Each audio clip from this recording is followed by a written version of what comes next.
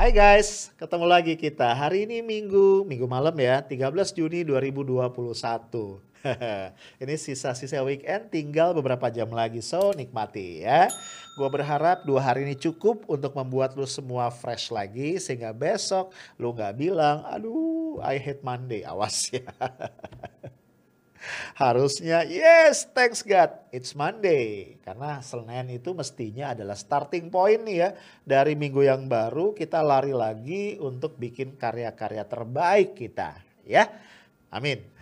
Oke, bro, seperti biasa di weekly recap gue ingin ngajak lu untuk flashback. Kita lihat lagi apa aja yang udah kita obrolin ya dengan gaya obrolan santuy kita di kanal Bang Arius 1 minggu kemarin. Kalau lu lihat lagi ya, ini lihat thumbnailnya, kita dedikasikan beberapa episode podcast gua untuk ngobrol tentang penganugerahan gelar Profesor Kehormatan atau Guru Besar Tidak Tetap kepada Dr. Honoris Causa Megawati Soekarno Putri. Ya, kenapa jadi rame ya? Bukannya biasa ya orang jadi profesor. Nah, yang ini nggak biasa nih, ini luar biasa. Jadi kalau ada guru besar luar biasa, ini memang luar biasa banget ya.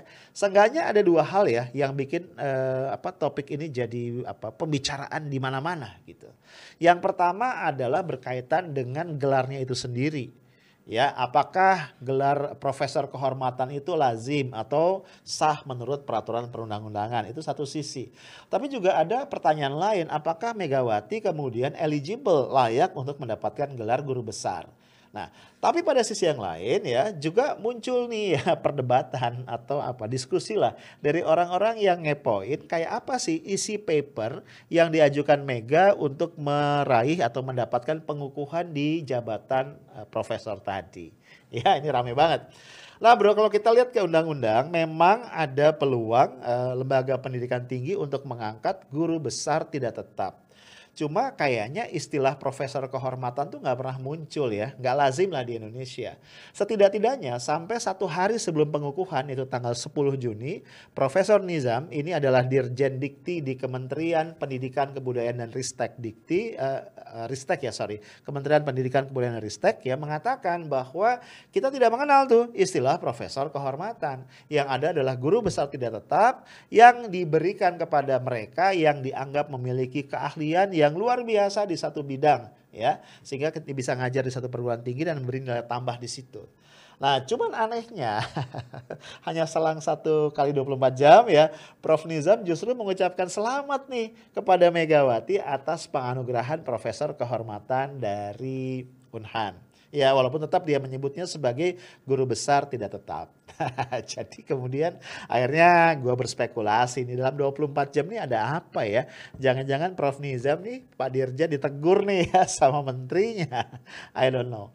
Yang menarik juga ya kalau kita saksikan video pengukuhan Ibu Mega, surat keputusan Mendikbud Nadiem Anwar Makarim yang mengukuhkan gelar tadi atau jabatan tadi ya guru besar tidak tetap untuk Mega itu ditandatangani pada tanggal 20 Mei ya, berarti 20 hari yang lalu. Jadi kalau sampai tanggal 10 Juni Pak Nizam belum tahu apa-apa, bisa jadi memang dia dilangkahi. Nah kalau udah kayak gini ya aroma dari power relation atau relasi kekuasaan tuh jadi kental banget ya. Jadi gue melihat ini bukan cuma peristiwa akademik ya bro, tapi lebih banyak peristiwa politik.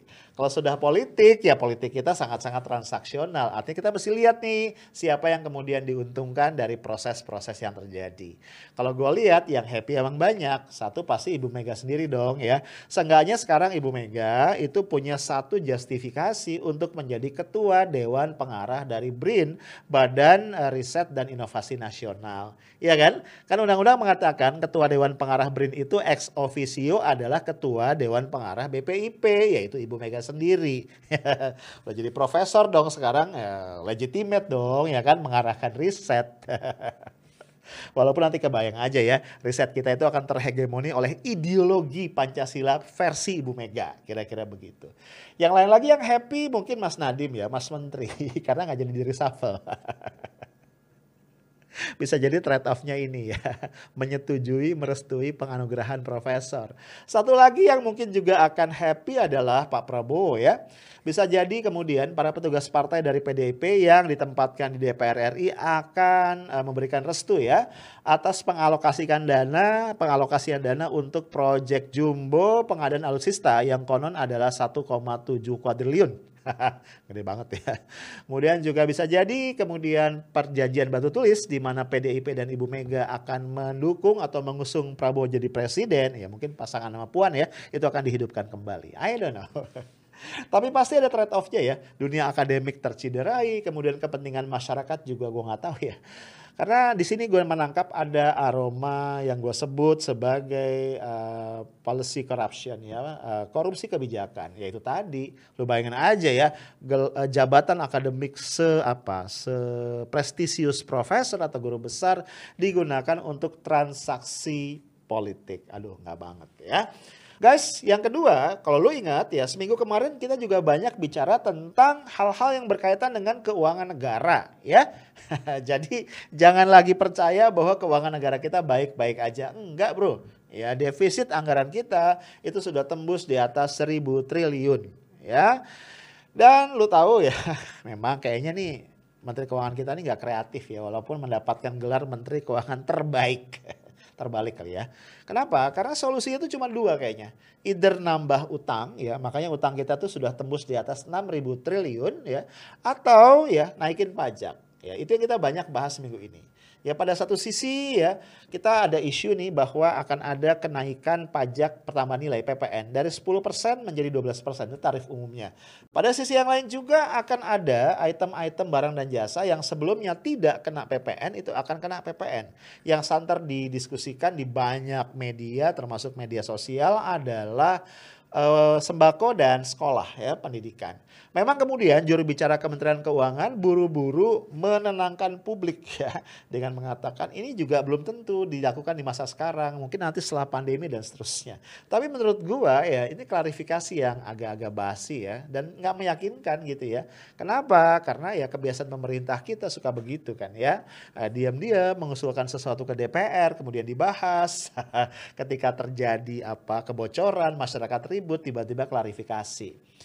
Apalagi kemudian memang Menteri Keuangan Sri Mulyani mengatakan harusnya nih nggak bocor dulu nih, ini bikin dia kikuk. Menurut gua sih harusnya bukan nunggu bocor ya, diceritakan, dibicarain, ada public discourse mestinya. Lah bro, ketidakcermatan mengelola keuangan negara ini sehingga APBN kita compang-camping itu berdampak luas. Sehingga ketika haji gagal berangkat di tahun ini, mau tidak mau orang kemudian mengait-kaitkannya dengan ada nggak sih dananya. Ya, sampai-sampai berkembang isu bahwa dana haji kita udah disalahgunakan, investasi dana haji rugi dan segala macam. Di salah satu podcast gue nih lo lihat ya, itu gue udah uraiin datanya. Kalau kita saksikan, kita cermati ya laporan keuangan dari BPKH ya, Badan Pengelola Keuangan Haji, sebenarnya nothing wrong ya, everything kayaknya is okay di situ. Ya isu bahwa dana haji itu rugi ya investasinya sebenarnya enggak. Yang terjadi adalah memang ada perubahan cash ya. Jadi cash itu berkurang memang karena dialokasikan untuk investasi. Dan kalau gue lihat di laporan tahun 2020 yang unaudited, investasi itu sudah sekitar 90 triliun. Menurut gue yang harus dijelaskan adalah di sini, karena di sini potensi masalahnya. 90 triliun itu aman nggak? Selama ini kan kepala BPKH, pemerintah selalu bilang aman, tapi nggak pernah dijelasin gitu dengan clear. Kenapa orang akhirnya curiga bahwa ini nggak aman?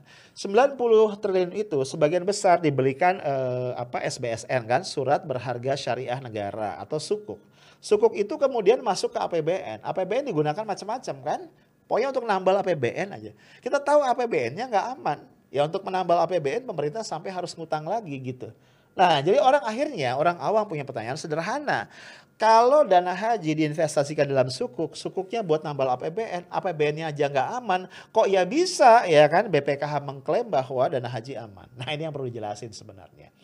Nah guys, kemudian juga kita ngomong-ngomong tentang kehebohan yang lain.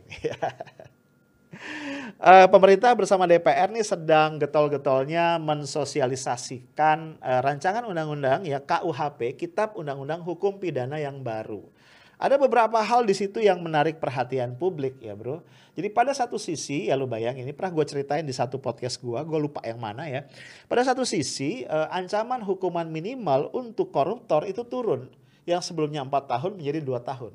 Dan juga pasal mengenai hukuman mati bagi koruptor dalam kondisi tertentu itu hilang. Jadi lu bayangin ya, hukuman minimalnya rendah banget dan nggak ada peluang koruptor dihukum mati. Ini kalau sampai disahkan nih Juliari senang banget kayaknya. On the other hand bro ya, itu muncul lagi nih ya pasal zombie. Kenapa gue sebut pasal zombie? Karena sebenarnya ketentuan ini sudah dibatalkan oleh Mahkamah Konstitusi, yaitu berkaitan dengan pasal penghinaan kepada presiden. Muncul lagi bro, dan ancamannya dahsyat. Mereka yang menghina presiden atau wakil presiden itu ancaman hukumannya maksimal bisa sampai 3,5 tahun. Bahkan bisa jadi 4,5 tahun ya kalau dilakukan di media sosial. Yang lebih kacau juga ternyata bukan cuma presiden ya. Kalau menghina DPR atau lembaga-lembaga negara lainnya itu ancaman hukumannya bisa sampai 2 tahun kalau dilakukan lewat medsos. Di situ kemudian kita mikir ya, koruptor mendapatkan keringanan ya, mendapatkan apa? Ya kelonggaran begitu ya. Pada sisi yang lain justru rakyat semakin dipres ya. Karena bagaimanapun menurut gua ini absurd banget ya. Presiden, wakil presiden, Dewan Perwakilan Rakyat dipilih oleh rakyat gitu loh. Bayangin aja ketika rakyat marah-marah ya, itu dianggap menghina, itu bisa kemudian dihukum. Kan gak masuk akal gitu ya. Ya walaupun dikatakan di situ itu delik aduan, hanya bisa diproses kalau yang bersangkutan mengadu dan segala macam ya. Tapi tetap aja kan kalau presiden, wapres dan anggota DPR-nya baperan gimana?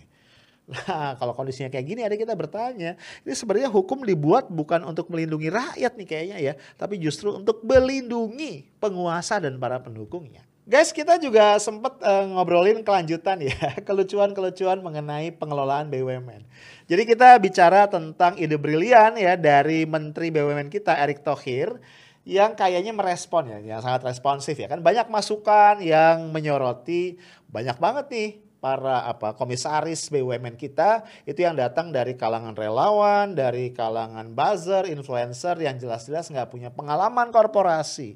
Dan ternyata Erick Thohir punya jawaban yang top chair, yaitu apa? Memberikan pelatihan. Untuk para komisaris. Dahsyat ya. Aduh, komentar gue simpel banget. Ini kalau sampai komisaris harus dikasih pelatihan dulu. Ini ngerekrut komisaris BUMN atau sebenarnya ngerekrut anak magang? Ya lu bayangin ya, dana lagi dong bro ya. Apalagi Menteri Erick Thohir mengatakan dengan sangat bangga bahwa dia sudah menggandeng lembaga-lembaga pengembangan SDM kelas dunia ya untuk melatih para komisaris ini. Wah, kalau gitu gue juga mau ya. Enggak. Bercanda. Nah bro, kemudian juga kita nggak luput ngomongin 2024 juga ya. Karena selain Prabowo Subianto yang kayaknya ngebet banget nih ya untuk nyalon lagi di 2024 ya walaupun udah berkali-kali gagal. Nampaknya Ketua Umum Golkar yaitu Erlangga Hartarto juga pengen banget nih maju ya. Bahkan Golkar sudah mengatakan mereka sudah fix, sudah firm akan mengusung ketua umumnya di perhelatan Pilpres 2024 tersebut. Cuma memang ada komplikasi ya bro yang tidak sederhana dan tidak mudah menurut gua ya. Satu sisi Erlangga Hartarto ini punya catatan yang tidak terlalu baik di masa lalu. Ya, namanya sempat santer disebut dalam konteks kasus suap pembangunan satu PLTU kalau gua nggak salah di Riau ya, pembangkit listrik lah di Riau, yang itu melibatkan juga kader Golkar ya, Eni Saragih. Nah, gua nggak tahu nih ya. Walaupun kemudian Erlangga Hartarto mengatakan bahwa dirinya sudah clear, dinyatakan oleh pengadilan tidak terlibat di situ. Tapi ya lu tahu dalam politik kan saling menyandra. Bisa aja ketika Erlangga benar-benar kemudian melakukan deklarasi ini akan diangkat lagi oleh lawan politiknya. Nah di sisi yang lain yang lebih serius menurut gue adalah sampai hari ini berbagai survei ya walaupun gue gak terlalu percaya penuh sama survei tapi berbagai survei konsisten nih menempatkan Erlangga pada posisi papan bawah bersama Puan. Jadi kayaknya nih Golkar mau berkoalisi dengan siapapun mitra koalisinya akan mikir-mikir ya worth it gak sih untuk berkoalisi mengusung Erlangga Hartarto. Gua nggak tahu apakah Golkar menyimpan ya sebuah strategi jitu untuk mengatasi persoalan-persoalan ini. Tapi bro dari manuver-manuver itu gue akhirnya berpikir ya semakin yakin ini kayaknya memang semakin dekat ke 2024 para pejabat publik, para pejabat negara udah nggak mikir rakyat lagi. Ya lu jangan lupa Erlangga Hartarto itu kan adalah Menteri Koordinator Perekonomian sekaligus Ketua Badan apa itu namanya Penanggulangan COVID-19 dan juga Pemulihan Ekonomi Nasional ya, KPCPEN. Ya ketuanya kan adalah Erlangga Hartarto. Gua nggak tahu ya kalau udah memikirkan manuver 2024, mikirin koalisi dengan siapa, itu apakah Erlangga Hartarto dan para pejabat yang lain masih mikir tuh ya nasib rakyat, amanah yang diberikan dan sebagainya. Nah guys, mungkin lu bingung ya, apa sih benang merah dari berbagai tema yang udah kita bicarain seminggu kemarin? Kalau gue lihat ada satu aja sebenarnya. Mau nggak mau akhirnya kita harus mengurut dada gitu ya, kita harus menarik napas dan kita harus merenung. Kayaknya kita ini memang adalah bangsa yang bangkrut bro. Ya gue nggak bicara hanya bangkrut secara keuangan. Kalau itu nampaknya gejala-gejalanya semakin kuat ya bro ke arah situ. Ya, tapi yang lebih memprihatinkan gue adalah kayaknya kita mengalami proses yang sangat cepat menuju kebangkrutan moral. Kenapa gue berani bilang begitu? Yes, karena udah nggak jelas lagi nih kita bernegara ya, negara ini dijalankan untuk siapa? Kan harusnya semua rujukannya adalah konstitusi kan. Kita bernegara itu untuk melindungi segenap bangsa Indonesia dan seluruh tumpah darah Indonesia. Memajukan kesejahteraan umum, mencerdaskan kehidupan bangsa dan ikut melaksanakan ketertiban dunia. Nah, lupakan dulu yang keempat ya, kita ngomong 3 aja nih yang menyangkut internal kita, bangsa dan negara Indonesia. Nah kalau kita lihat kayak gini nih, ya utang terus nambah, kemudian ada rencana menaikkan pajak, kemudian dana haji jadi nggak jelas, haji jadi batal gitu ya. Kemudian pejabat malah sibuk untuk persiapan nyapres ya. Yang lain lagi misalnya ada tadi ya perselingkuhan antara dunia akademik dengan politik untuk kepentingan-kepentingan politik transaksional. Pertanyaannya dari mana kita bisa percaya bahwa negara ini dijalankan oleh pemerintah, oleh penguasa untuk melindungi segenap bangsa dan seluruh tumpah darah. Apalagi tadi ada undang-undang ya, ada rencana KUHP memuat lagi pasal penghinaan presiden, koruptor justru semakin ringan. Jadi kita bertanya yang dilindungi itu seluruh rakyat ataukah hanya penguasa dan para pendukungnya? Kemudian memajukan kesejahteraan umum, yang dimajukan kesejahteraannya siapa? Ya, nah bro, satu hal yang juga gue khawatirkan dalam situasi pengelolaan negara yang seperti itu ya, ada upaya glorifikasi ya, pengagungan yang berlebihan ya pada penguasa dan orang-orang di sekitarnya, maka nanti lo lihat akan muncul ya para penjilat, ya, bukan akan, sudah muncul para penjilat. Kan people follow incentives. Akhirnya orang berpikir supaya gue selamat, gue untung, gue dapat support, ya udah. Jalan yang paling gampang adalah gue menjilat pemerintah. Right or wrong is my government. Dan mungkin fenomena ini yang gue bahas dalam podcast gue mengenai Ustadz Yusuf Mansur. Guys, kekhawatiran gue berikutnya juga mengenai kualitas dari generasi penerus kita. Ya lu tahu ya, masyarakat ini semakin didominasi ya populasinya oleh generasi milenial, generasi Y dan generasi Z. Menurut beberapa penelitian, salah satu karakter yang melekat pada sebagian dari generasi ini adalah mereka apolitis. Mereka suka yang instan, sesuatu yang mudah, yang gak susah, yang gak ruwet, gak bikin mereka pusing. Makanya ada fenomena BTS Meal kan yang gue juga bahas ya. Gimana viral banget ya. Ini BTS Meal itu kan satu menu baru di gerai-gerai McDonald's di 50 negara yang merupakan kerjasama antara McDonald's dengan BTS. Ini adalah boys band asal Korea yang sangat happening banget. Nah bro, ini fenomena ya mewakili betapa memang ada satu bagian dari generasi milenial kita dan juga Gen Z yang lebih suka hal-hal yang kayak begitu ya. Budaya pop, gak mikir politik, gak mikir korupsi, gak mikir oligarki, gak mikir negara yang terpuruk, ya mikirnya happy-happy aja. Nah yang kayak gini nih ya, yang menyenangkan banget buat oligarki dan buat pihak-pihak yang punya rencana jahat untuk mengambil keuntungan dari negara kita. Jadi kalau ini dibiarkan, ini botol ketemu tutup. Ada orang-orang yang berniat untuk meraih keuntungan yang tidak semestinya, ya mengambil apapun itu, kekuasaan, ekonomi dan segala macam. Pada sisi yang lain banyak dari generasi muda yang cuek-cuek aja. Gua nggak tahu apakah ini merupakan penyebab, misalnya sampai hari ini kita nggak melihat ya mahasiswa turun menyuarakan suara rakyat seperti tahun 98, tahun 66 dan seterusnya. Gue nggak tahu, gue belum tahu gimana caranya memulai sebuah perubahan. Tapi gue percaya satu hal, ya, bahwa segala sesuatu yang tidak sesuai dengan keadilan, segala sesuatu yang tidak berjalan di rel yang semestinya akan bergerak menuju kehancuran dan pada akhirnya akan ada pengganti atau generasi pengganti yang lebih baik, ya. Mudah-mudahan itu akan segera terjadi dalam waktu dekat. Amin. Itu aja dari gue, stay tough, smart and professional. Assalamualaikum warahmatullahi wabarakatuh.